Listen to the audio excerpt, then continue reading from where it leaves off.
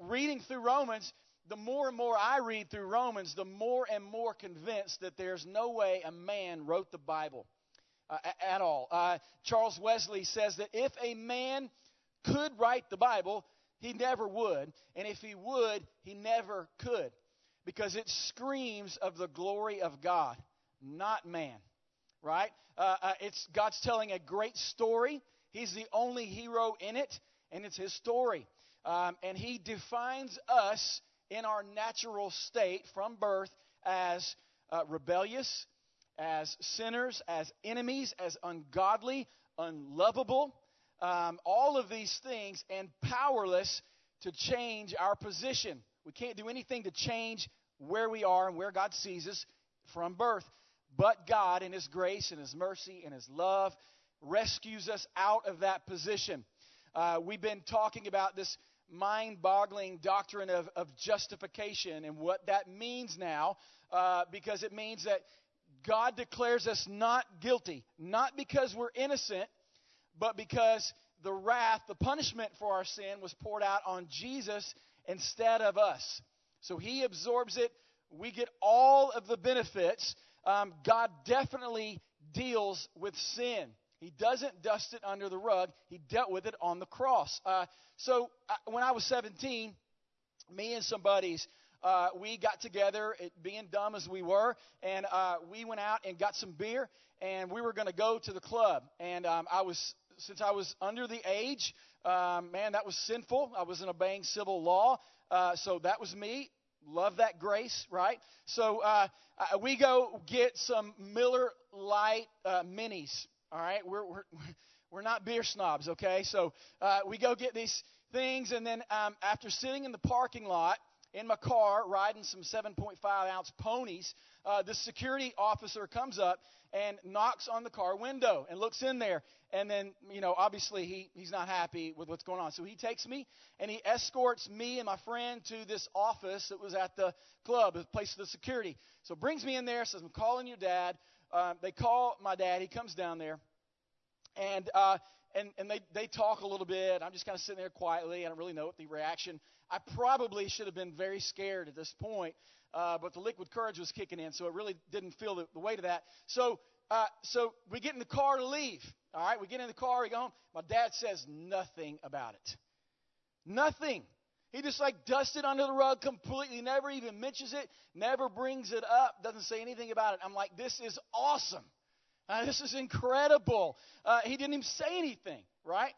God never does that, ever, right? He deals with our sin. That's why we call the very first installment of this entire Roman study was the beautiful collision, because the wrath of God, the punishment that we deserved, God poured it out on Jesus on the cross. And that was the intersection of God's wrath and His grace. So He didn't overlook our sin. He didn't dust it under the rug. He didn't look favorably upon us. He poured it out on Jesus. All right, and that's why we called it a beautiful collision. Well, the second installment of Romans is we're calling this the glorious exchange, because this truth of justification by grace through faith, all right, not works. I want to make sure that's really clear. We're not justified by works. It's by grace through faith. We're understanding that when we get to exchange our justification for condemnation, or condemnation for justification. I'm going to get that right.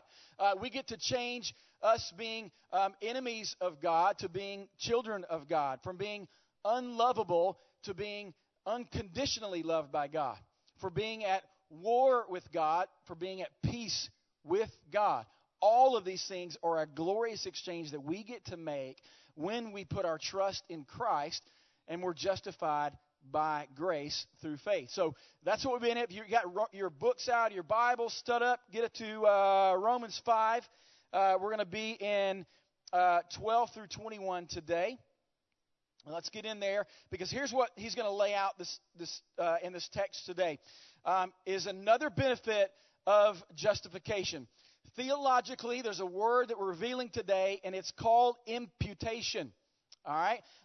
We don't steer away from theological words in here because we're not trying to produce remedial Christians. We want to go deeper because going deeper into your faith is going to make you love God more. He will look more glorious. So theology, all right, which by the way is the study of God, all right, that is not for pastors only, not for theologians, not for students of the Bible. It's for all people to study God. All right, that's what we all need to be doing. But studying God, studying the theology of God, puts strength in the fiber of our spines and our faith. All right, that's what gives us root, because rootless Christians won't survive the days ahead. So we need to be studying God to know God more, so we love God more. It's about studying Him is to puff Him up, not us. So we don't study to be like, oh, I know a lot of things about God. It's to study to say, God, you are amazing. You're way more amazing than I thought you were because I'm studying about you. And then we live out those implications. So let's get into the text today. Imputation, since this is where we're going to zoom in on, there's a lot of technical nuances in this text. It's heavy. I'm telling you right now, it's very heavy. I had to read it several times to understand fully, to grasp it. We're going to zero in on this word imputation. Imputation means that something is reckoned or given to you. All right? Amputation is when you lose something. Imputation is that you get something.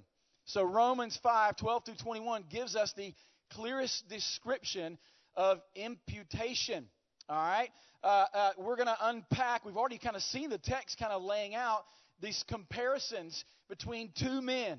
Right now we don't have names in there, but here's what we're looking at is the comparison between Adam, all right, who is the father, the father of all humanity. We're all born into being descendants of Adam, so we're born into this. He's the first father of all humanity, Adam. And then we're going to look at Jesus Christ, who is also called the last or the ultimate or the second Adam. All right, so we're going to see a lot of parenthetical statements between Adam and Christ, but we're also going to see a lot of contrast in the two and the implications of their acts. There's one act by Adam and there's one act by Christ. They have distinctively different implications. So as we're reading the text today, we need to keep things in mind because Christ will be referred to as man in the text. He was fully God, but he was also fully man. All right, that's a divine mystery of how he can be all of that at one thing, but he is, and that's the truth. He's fully God, but he's also fully man. So let's look at this text. Let's open it up and look at the comparisons between, because they both have impacted the world, and they both represent a lot of men. All right, they're going to represent all of this, and that's kind of where our bottom line is one for all. That'll make more sense as we kind of get in here in a second. So let's pray before we get in. God, we love you for your rich biblical truths that you are teaching in the Scriptures. God, we love the language to which you're using because it challenges us to use our brains, the brains that you have given us to understand, to go deeper. Father, I pray as a pastor of your church that we don't coddle people, we challenge them. We don't lower the bar, but we raise the bar. Do that in us today so we can look back on it and say, I love you more than I did yesterday, and I will love you more tomorrow than I did today. We love you. Would you teach us this morning? In Christ's name, amen. All right, Romans 5:12 through 21. We'll break this up. Here we go. Therefore, just as sin came into the world through one man, and death through sin, and so death spread to all men because all sinned. For sin indeed was in the world before the law was given, but sin is not counted where there is no law. Yet death reigned from Adam to Moses, even over those whose sinning was not like the transgression of Adam, who was a type of the one who was to come. So what we're going to do first is we're going to exhaust Adam.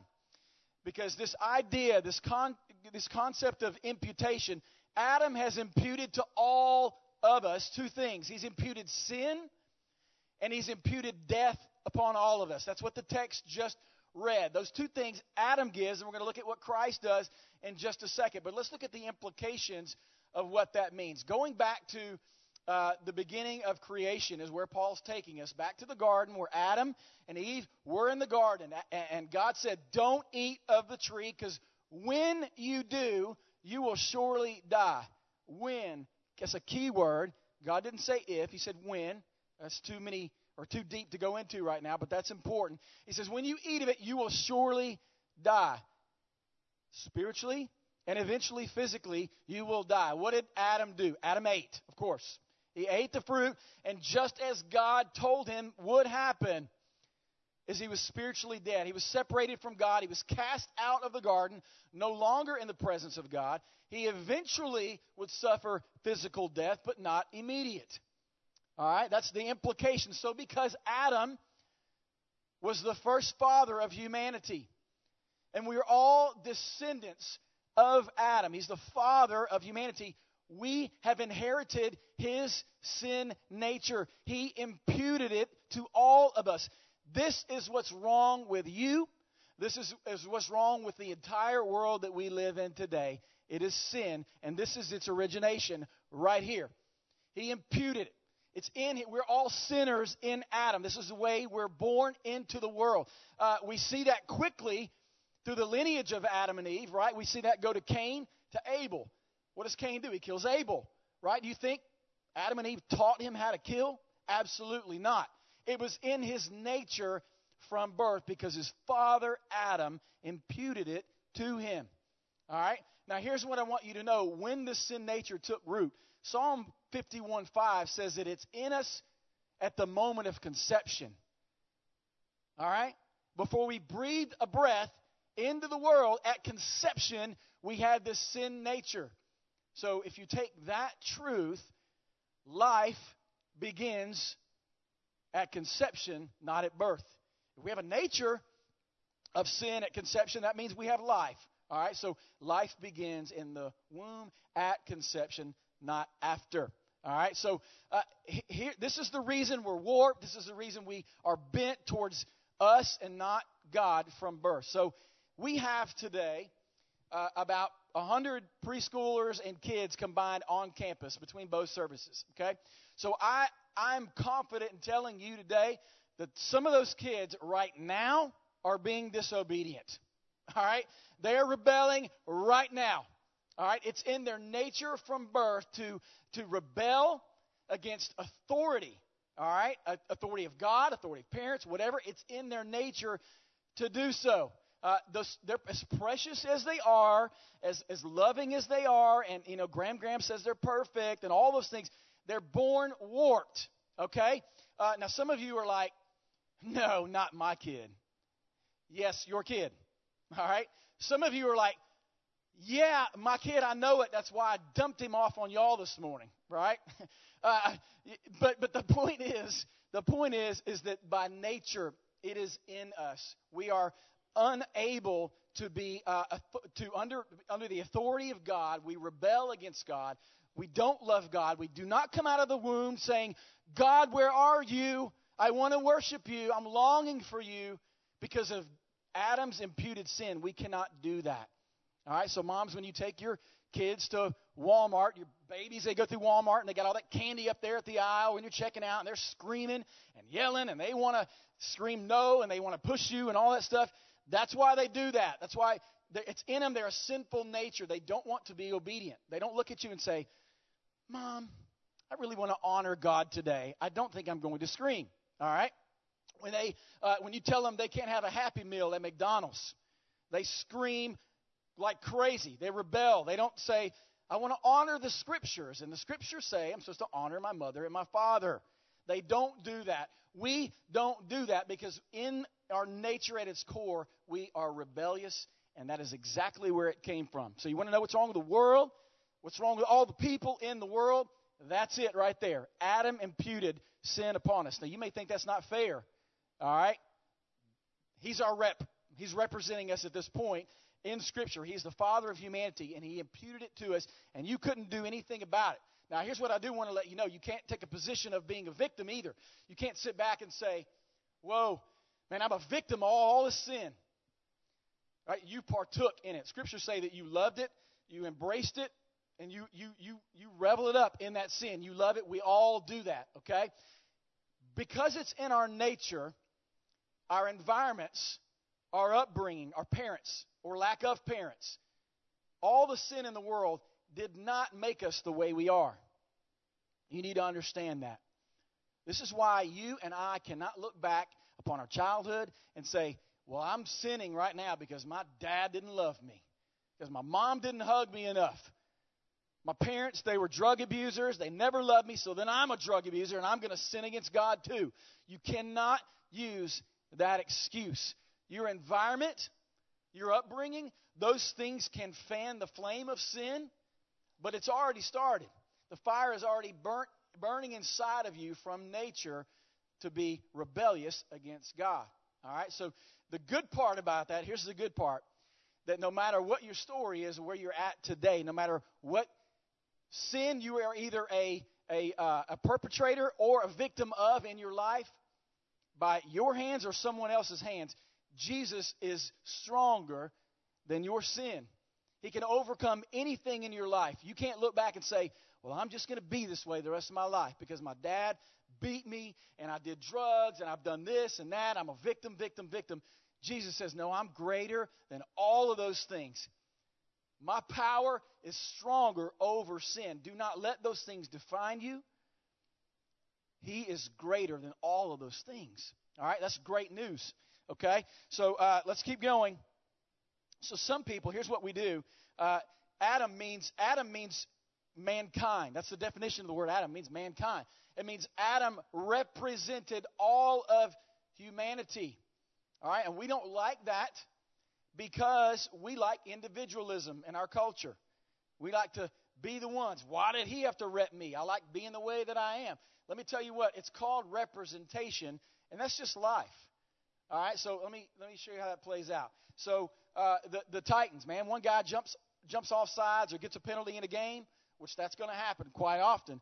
The whole team is penalized for it, right? All for one.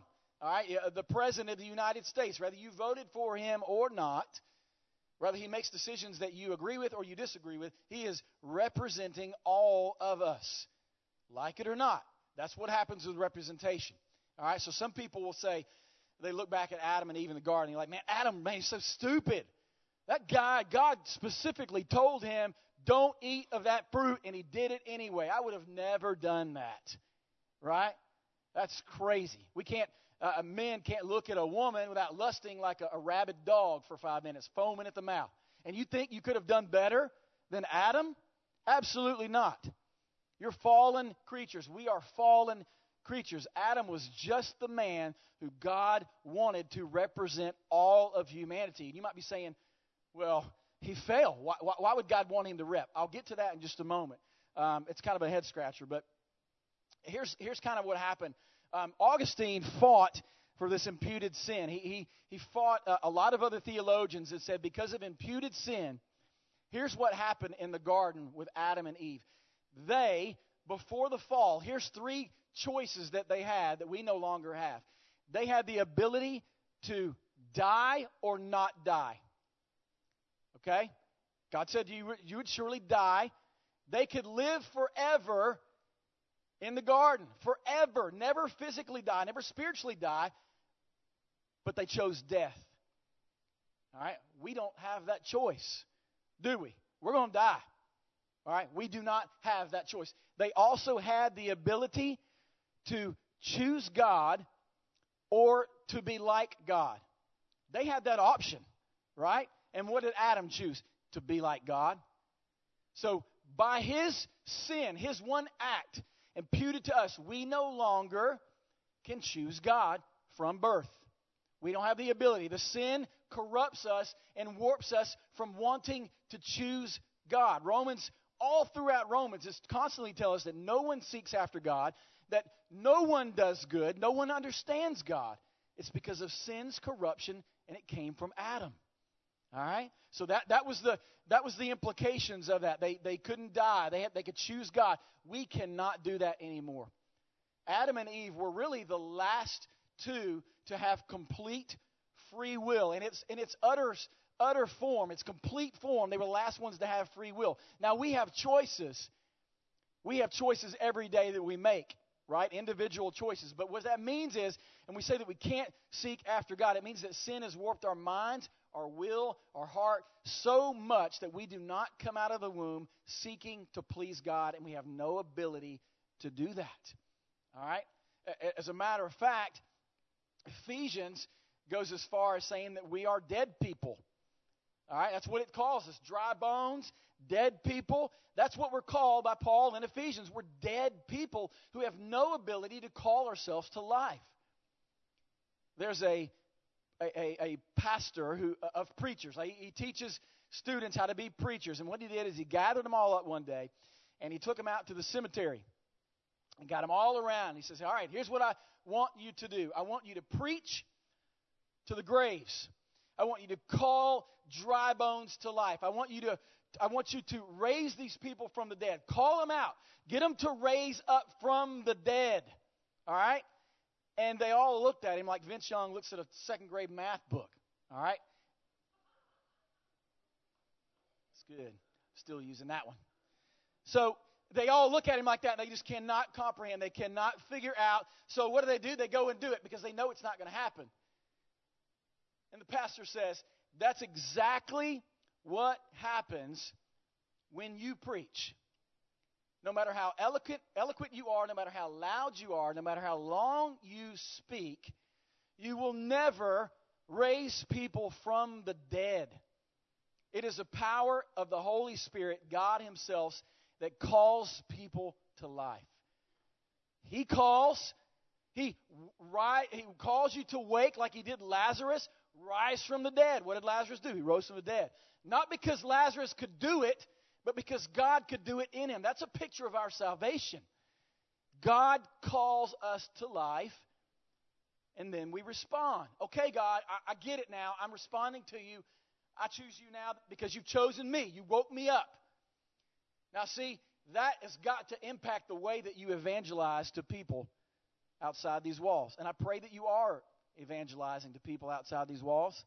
When you go share Christ to a friend and they say, I want Christ, and they get saved, and you look back and you say, God, you are amazing. You saved my friend. If they reject God, it wasn't God's will, right? Not you. He gets all the glory, all the praise. It helps me be free from any kind of pressure or fear of what the response might be, because God is calling the dry bones to life, not me.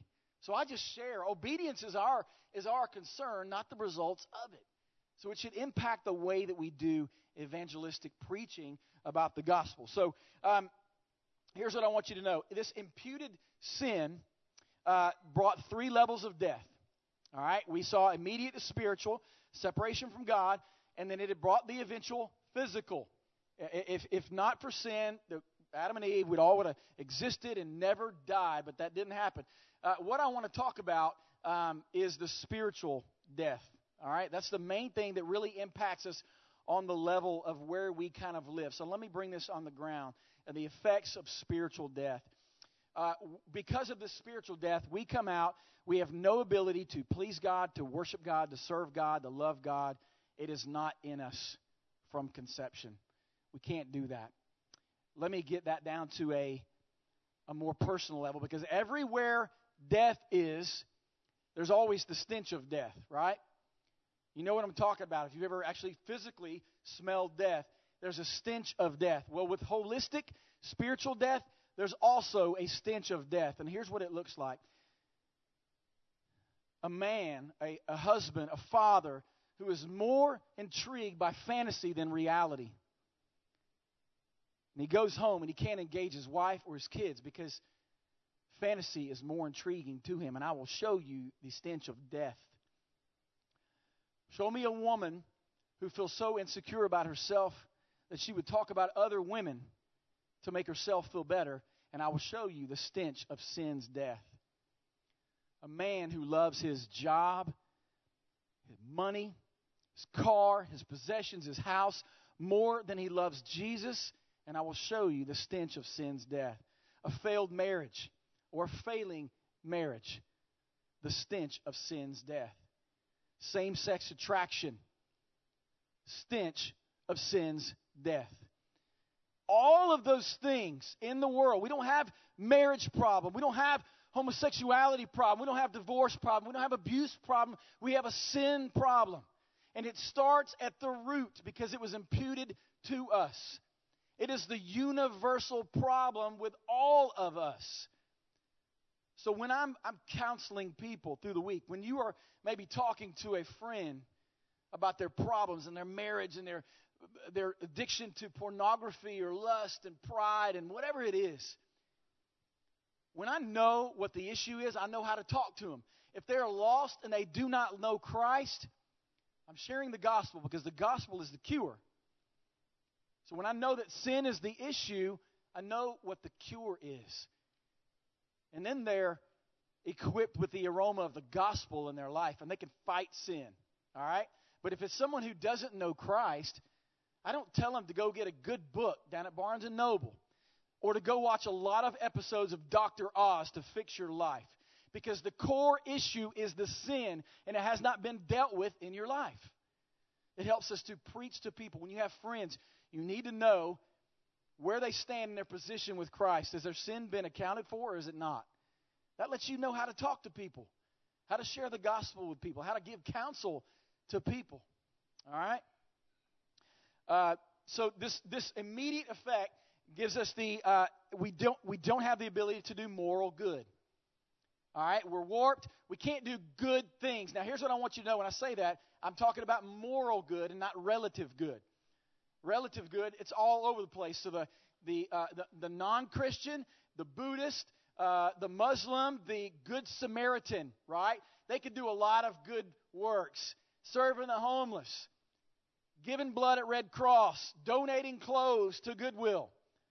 All of those things, if they're not done in faith, the Scripture calls them sin. Right? We call it humble bragging, where we get the glory, we get the praise, we get the honor, and God does not. Even if you do those things to impress God, it is still sin. We have no ability to please God and to worship God from our sinful nature, from our standard. We cannot do those things. So in this effects of death, here's what I want you to know. It is real, and man, it is the cure. It is the disease that needs the cure of the gospel. So in verse 13, here's what I want you to know about this death. Let's look at 13 again. And it says, "For sin indeed was in the world before the law was given, but sin is not counted where there is no law." So let me tell you what's going on here. So he's saying sin was in the world before the law was given by Moses. So from Adam to Moses, there was no law. There was no commandments. There was no standard of which they were to meet. But it says sin was in the world. It still reigned in the world. All right? So if it existed, now it says that it's not counted where there is no law. So what that says, everyone from Adam to Moses, their individual sin, personal sins, not like Adam's, right? It manifested itself in all kind of crazy ways. Adam just ate of the fruit. Everybody else started warping and going. Although our sin was different, all of those individual sins were not counted against us. All right? Does that make sense? But look where he tells us the position of all men were. 14. "Yet death reigned from Adam to Moses, even over those whose sinning was not like the transgression of Adam, who was a type of the one who was to come." He said death still reigned. Why would all of those people from Adam to Moses suffer death if they didn't know what the law was? Because Adam's sin was imputed to them. They had no choice. It was in them. All sinned in Adam. That's what Romans says. We all sinned in him. All right. This is why that in the Kenya, a tribe in Kenya who's never heard of the gospel, are guilty. The law's been written on their hearts, and sin has been imputed to them, just like it did us. All right. All men are guilty, apart from the law or not. All right. So that's a different position that we need to understand in that text, because that's some heavy stuff. So this imputation that Adam has given us, now it leads to amputation from God. Severed, cut off, no ability. So Paul's given us more bad news, right? Which is not a big shocker. If you've been walking through Romans, he's continuous to lay us out. But good news always invades bad spaces. All right, and he's going to tell us this glorious exchange. Now we get to have, through Christ, one act of Christ, how it counteracts one act of Adam. Here's what I want you to know, because looking at the picture in Scripture, one could sit back and say, okay, well, Adam threw a curveball to God, and he didn't know what to do. So then, he reacted by giving Jesus, right? Here's what I'm going to tell you something, an amazing truth to rest in this morning. God is sovereign. That means he is over history, time, humanity, everything in it. And nothing happens outside of his authority or his knowledge. Revelations 31:3 says this. It says, before the foundation of the world, before Adam even existed, there was a book called the Book of Life of the Lamb who was slain.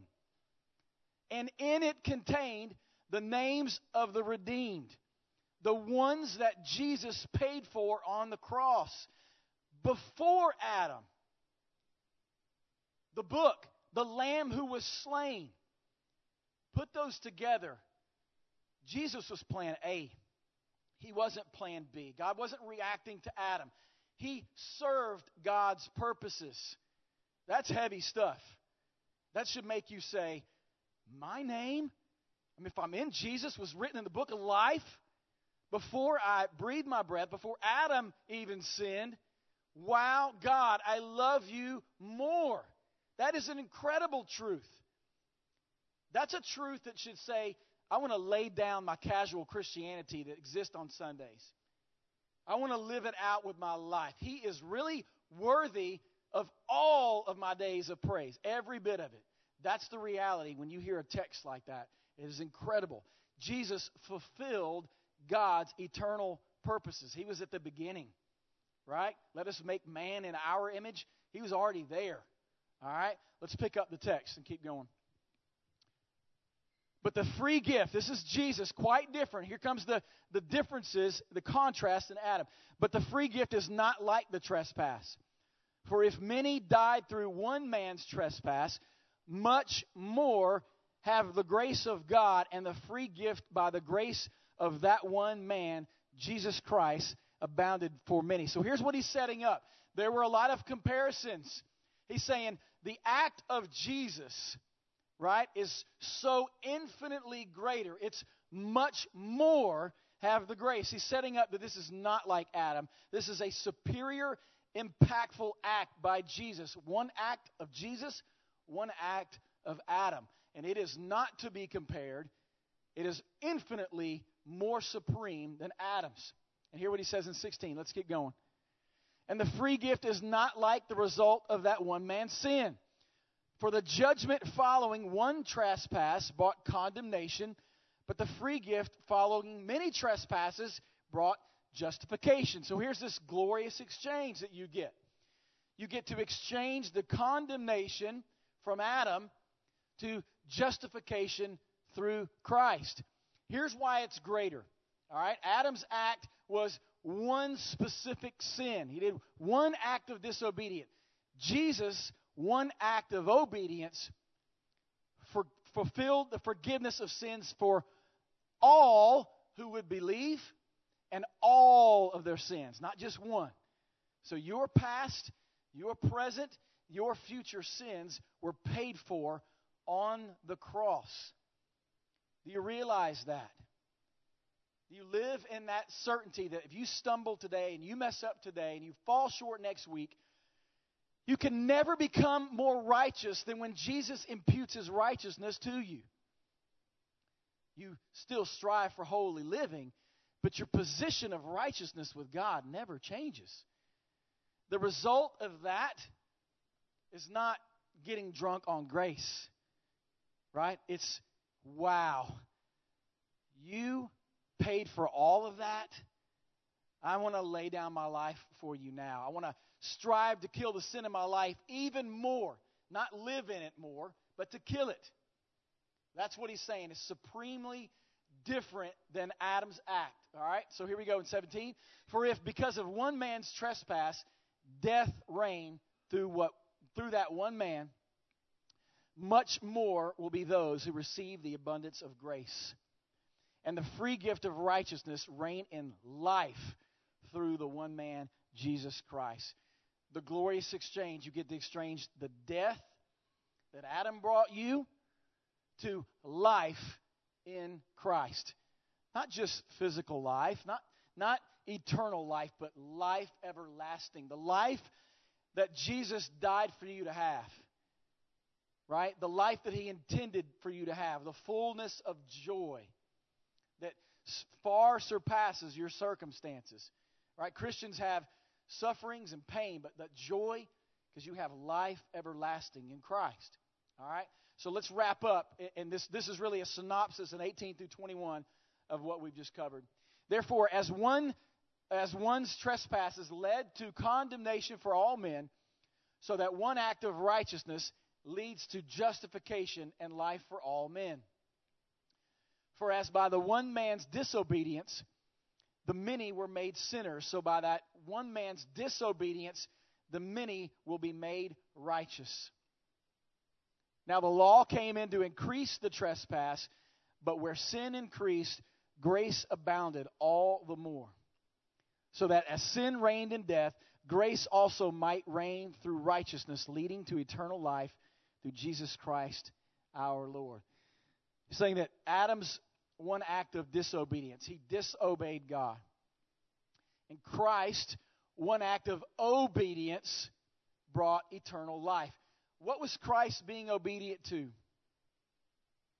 was being obedient to the law. All right? The law was given, and the text just read, the law was given to show the trespass, to increase the level of which we've offended God. The law was given to show God's character, His standard of perfection that we would never, ever meet on our own. It's like He dangled a carrot out there. Says, this is my character. This is my standard of perfection. You're never going to ever get there on your own. You'll always fall woefully short today, tomorrow, and the next day. You're never going to get there. But Jesus did. Jesus came to fulfill that law. All 10 of them, man. All of it, its entirety. Perfect. Never sinned one time. So you could say that your salvation is based upon a work. Not your work, but the work of Christ on the cross. He fulfilled the law. He imputed obedience to you. Because you and I were going to be disobedient to the law our whole lives. And He says, I'll be obedient to the law. I'm the only one that can. And by the way, that's the standard you've got to meet before you stand before God. You have to be perfection. You have to have a standard of perfection before you get to God. And Jesus said, I'll do it for you. I'll take your place. I'll be obedient so you can be obedient in me. Here's the incredible, incredible exchange we've looked at all through this, is that on the day of judgment, okay, Adam or Jesus are going to represent all men. The guys are going to come up and we're going to get into celebration mode here. But Adam and Jesus are going to represent all of us at some point when we stand before God in judgment. Now, some people like to think that they're going to represent themselves. That you're going to stand before God and try to give a defense for your actions, your life. You're going to represent myself. I don't need a defense. I'll be my own defense when I stand before God. I did more good than she did. I didn't murder. I didn't steal. I didn't commit adultery. I never cheated on my wife. Here's what I want you to know. If you try to rep yourself before God, you won't even get a word out. He will snap your mouth shut before anything. Because He sees you. He says, you can't even represent yourself. And He's going to say, bow. Because every knee will bow in this life or the next. It's better to do it in this life. And He says, you bow, and then I'm casting you away. You're separated from me forever. So the reality of Scripture says that we have two representatives, Adam or Jesus. If Adam's repping you, you're also in trouble. Because Adam, here's what he's going to do if he's your defense counsel. He's going to run and he's going to hide just like he did in the garden. Shame, guilt, imputed sin upon you. He cannot rep you. If he reps you, you're in sin. God sees Adam, you're done. You can't even get a word out, Adam. There's no defense. You're gone. If Jesus is representing you, he says, righteous, justified, godly, lovable, powerful, all of those things. When Jesus is representing you, will you reign in life with Jesus or death through Adam? You got to ask yourself that question today. Man, if you know without a doubt that Jesus is not representing you, you've always put your faith in your own works to get to God. He's your rep right now. And if you want to change your position and you want to experience a glorious exchange, come talk to somebody in the back, and they'll tell you how to get Jesus to take your place, to be your substitute when you stand before God. Let's pray.